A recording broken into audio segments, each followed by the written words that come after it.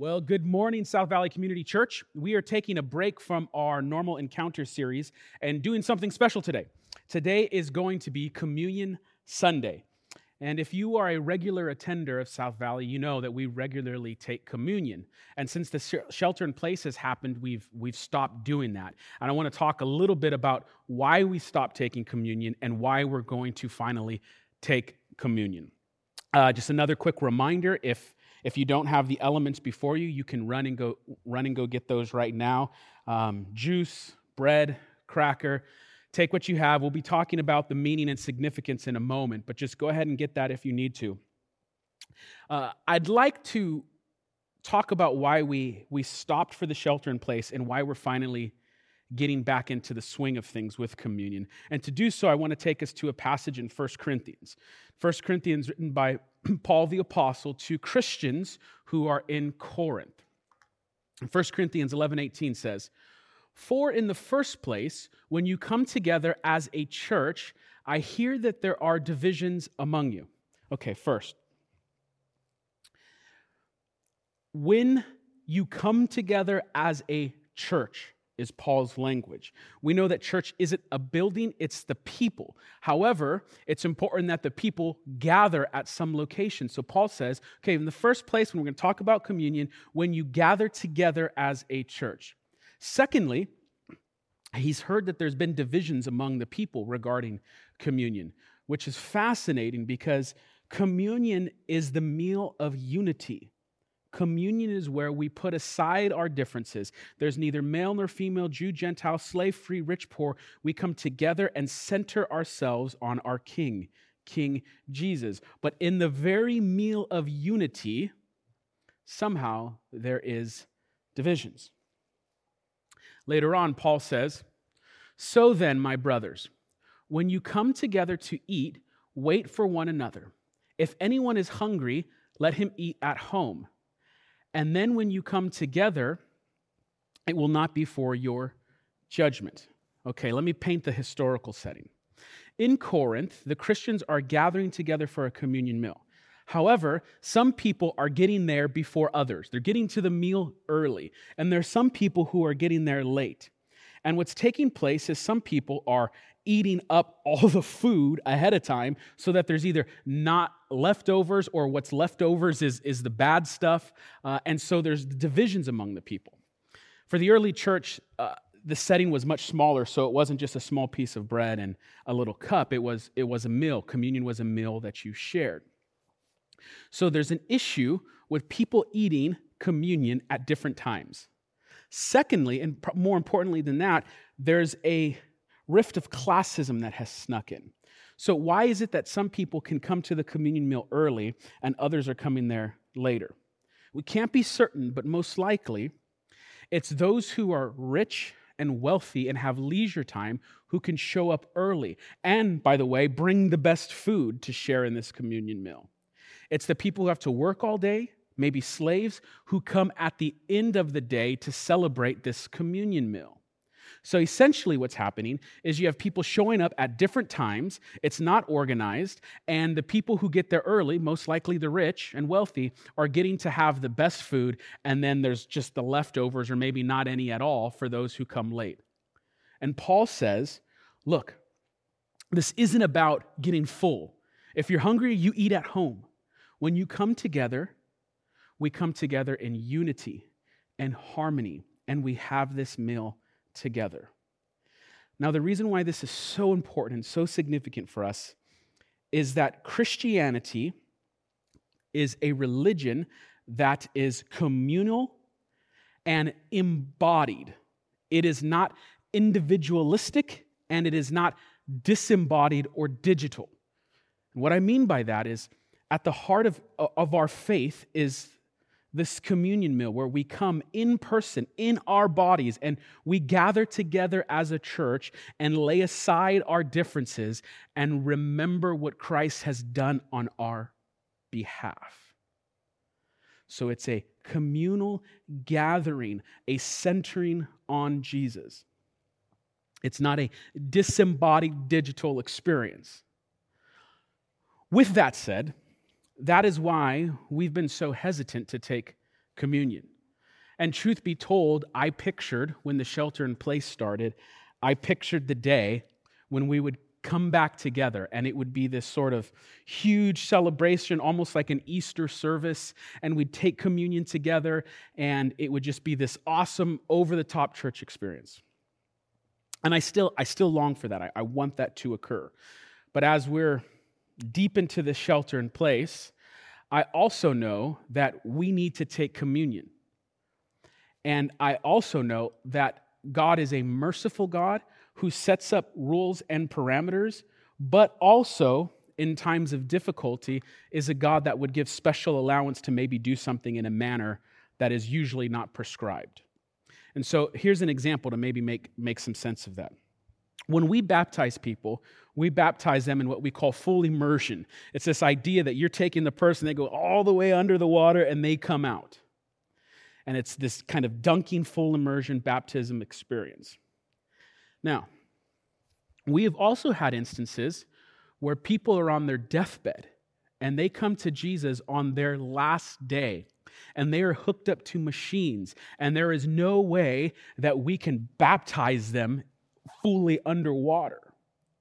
So what do? We don't say, oh, well, you can't get baptized, sorry. No, we make special allowance in those certain situations, and maybe you pour water over someone's head because that's the only thing they can do in the moment. And church history is filled with kind of these special allowances. There's debates about how do you baptize people when there's a drought? How do you baptize someone in the desert and there's no running water? There's one story of someone being baptized with milk over their head, and there's debates about does that count? And here's the point. The sacraments, communion and baptism, were made for us. We weren't made for them. They're for our benefit. And so, as we've sheltered in place, I've wanted to do communion what I would say is the right way. Communally, together, corporately, as we gather as the church. But I also know that hasn't been able to happen yet. And so what we're going to do is we're going to take communion in a way that I wish we wouldn't have to.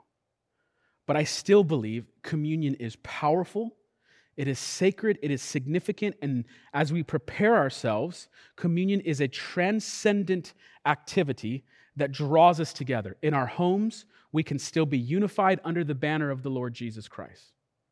And so, this isn't the way I would have loved it, but it is what it is, and I believe God will honor this as we approach communion with the right hearts and the right spirit. Now, before we do this, I want to remind us exactly what we're doing when we take communion. Because it's often said that communion it's just a symbol of Jesus' body and his blood. And yes, in a sense, we affirm that communion is a symbol, but I don't want to kind of haphazardly use the language, well, it's just a symbol, it's no big deal. Symbolism is a huge deal. A symbol stands in place of something. So when Jesus says, this is my body and this is my blood, and we're saying that's symbolic, we're saying that cup and the bread are standing in place of Jesus. This is important. It's symbols stand in place of something else. Let me give you a couple examples. So let's say a small child has a picture of his dad. He's got a picture of his dad. That picture, it's just an image. It's not really his dad. It's not really his father. It's standing in place of his father. Now let's say this young boy who has this picture of his father loses his father. His father dies. And then let's say a few years after that, this boy has another tragedy occur and the house that he lives in burns down. And the only thing that he's able to grab before he leaves everything he has is a picture of his dad. And that boy grows up and he cherishes that picture of his father. It's just a symbol. It's just an image. But it points to the greater reality of who his dad is. Now let's imagine this boy grows up and he's married and he has a family and he has kids. And one day, he's at the end of his ropes. His marriage is falling apart. He loses his job. His kids are acting up. Everything in his life feels like it's fallen apart. And he's ready to throw in the towel on his marriage, on being a father. He's just done. And then he goes into his room and he pulls out from the drawer a picture of his father. And he remembers his good father and how his good father would do anything to love mom and to love the kids. And so he looks at that picture and he says, I'm not going to throw in the towel. I'm going to be a good husband. I'm going to work on my marriage. I'm going to be a better father. I'll find another job. I'll find a way to provide. The picture, which is just a symbol, has inspired the person. It has done something to him. Symbols have the power to change you. Another example of a powerful symbol is when you think about when someone is lost in combat. Someone loses their life in combat. And if you've ever been to a soldier's funeral, you know that at the end, they play taps and they fold the American flag and they hand it either to the wife, a widow, or to a mother, or to somebody who was close. But when they hand the American flag over to, let's say, the soldier's widow, they hand it over. That flag, in one sense, is just a flag.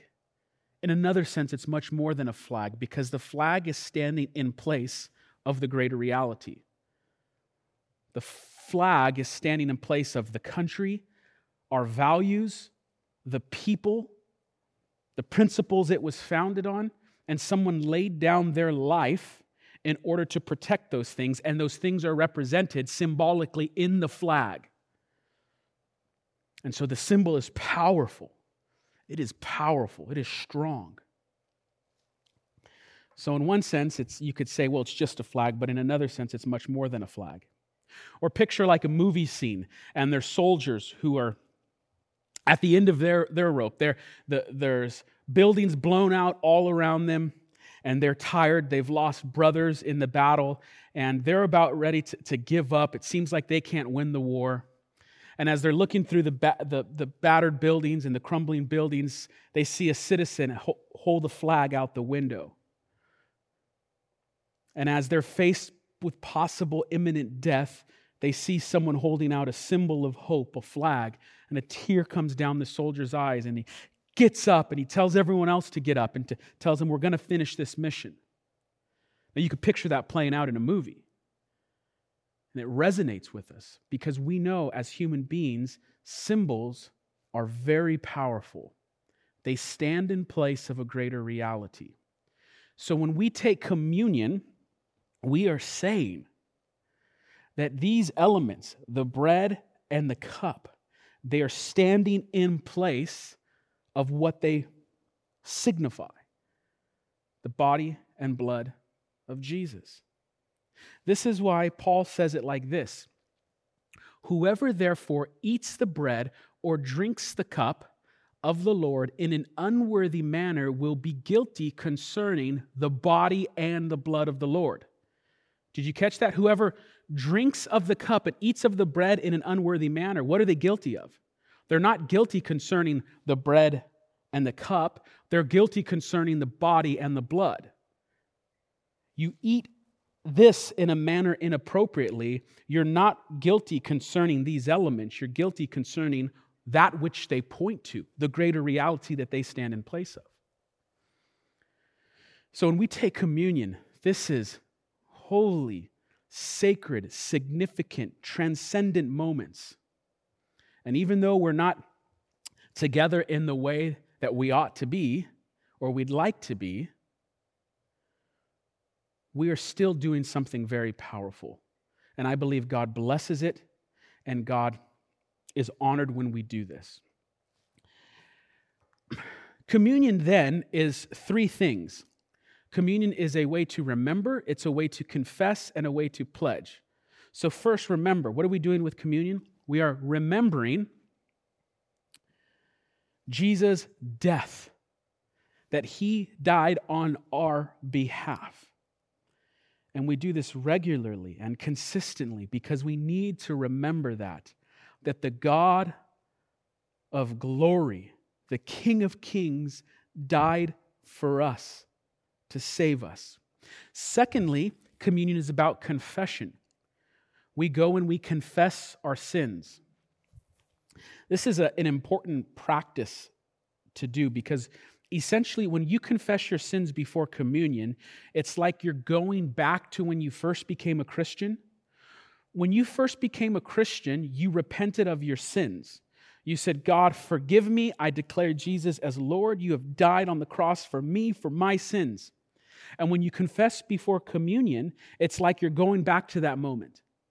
It's like a renewal of your wedding vows. It's confessing again your sins before a king who is graciously waiting to forgive you. And so it's a way to go back. This is similar to baptism. Baptism is a reenactment of your conversion experience. So in baptism, what do? You go down into the waters and you come up out of them. You are mimicking Christ dying and resurrecting, because when you're forgiven of your sins, the scripture says it's like you are dying and coming to life in God. And so baptism is a reenactment of your salvation. Likewise, communion is this reenactment of our conversion experience where we confess our sins before God, who by grace, through faith, forgives. Thirdly, communion is a pledge. It's a pledge. We're going to see as we read the ending to the 1 Corinthians passage, when we do this, we are promising to proclaim the death of Jesus until he returns. It's a pledge. In school, when I was young, we'd stand up, put our hand over our heart, and we'd pledge allegiance to the flag of the United States of America. And we did that every single day. And you did it every single day because those habits are important. Remembering to pledge allegiance to something is something you do regularly and consistently. You don't just do it once and forget about it. Communion is where we pledge our allegiance to King Jesus. And so it's time where it's like, you stand up, you get the posture of respect because the symbols stand in place of the reality, and you pledge your allegiance to the King. So communion is doing three things: remembering, confessing, and pledging. And in a moment, I'm going to give you a couple minutes of silence to do those three things: to remember Christ's death, to confess your sins to a King who is gracious and forgiving, and then after that, to pledge your allegiance, to say, I will serve you until you return. But the last note before we do that on communion is this. Communion has a way of bringing past, present, and future together into one moment. It's like there's a gravitational pull to communion, and things from the past and things from the forward rush forward into the present, and they all sort of dance together. An illustration of how this works. Similar to a wedding day. When you get married, you have witnesses come together, and you pledge in the present that you will be faithful till what? Till death do you part. You're in the present. You don't know what tomorrow holds. You don't know what's coming. But you're declaring in the present future faithfulness. I am saying now today that I will be faithful until death parts us. So it takes all those future events and brings them into the present. Communion, likewise, is something we do in the present. But what we're doing is two things. We're putting one foot in the past and the other foot to the future. In the past, because we're remembering what Jesus Christ has done. In the present, today, now, we're remembering that Jesus died for us. But we are also going to the future because we are promising to proclaim his death until he returns. We're saying, Lord, we want to be faithful until we die or till you come back.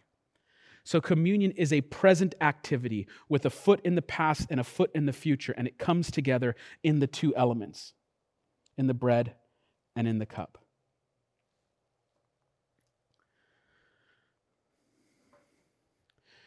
So we remember things in the past and we long for something in the future. And this communion has a special significance because in another sense we're remembering and longing church too. because we're remembering what it was like to gather together, to see our friends, our brothers and sisters in the faith, to hear each other's voices singing. We're remembering that, and we're also simultaneously longing for the day when we can come back together and do it again. And so our experience is sort of like a mini microcosm of the much larger experience. Sometimes it gets difficult to trust God's faithfulness in the future. But when you're having difficulty with trusting in the future, you look to the past and you remember what God has done. You remember, you confess, and you pledge. So I'm going to give us 2 minutes to prepare our hearts, just in silence. And in these 2 minutes, what I want you to do is remember what Jesus has done for you.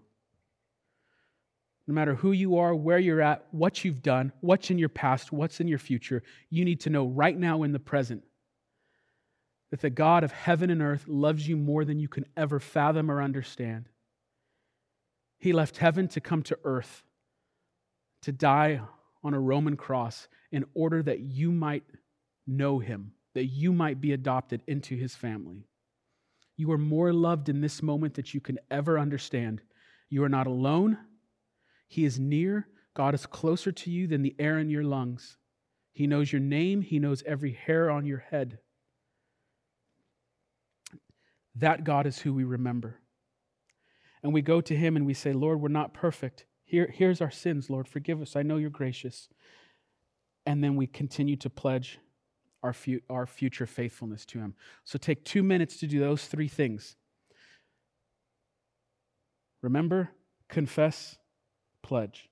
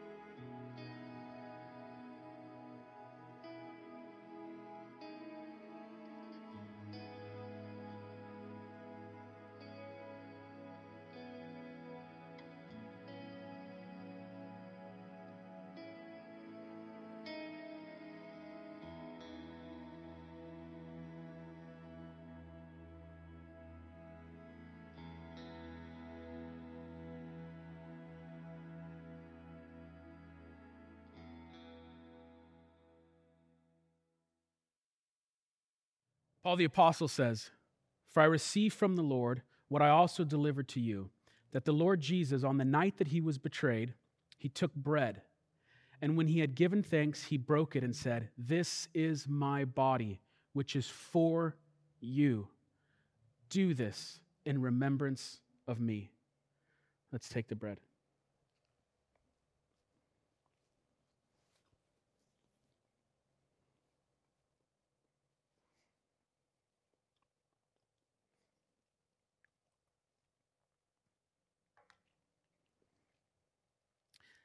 In the same way, he also took the cup after supper, saying, "This cup is the new covenant in my blood. Do this as often as you drink it in remembrance of me, for as often as you eat the bread and drink this cup, you proclaim the Lord's death until he comes."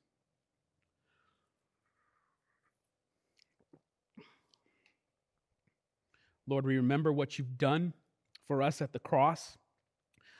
Lord, we confess our sins, for they are many. They are more than we are even aware of, but you know them all, and your grace covers them. And Lord, we pledge our allegiance to your Son. We pledge our allegiance to King Jesus. Help us to be faithful until we die or until you return. We give you thanks this day. It's in Jesus' name we pray. Amen.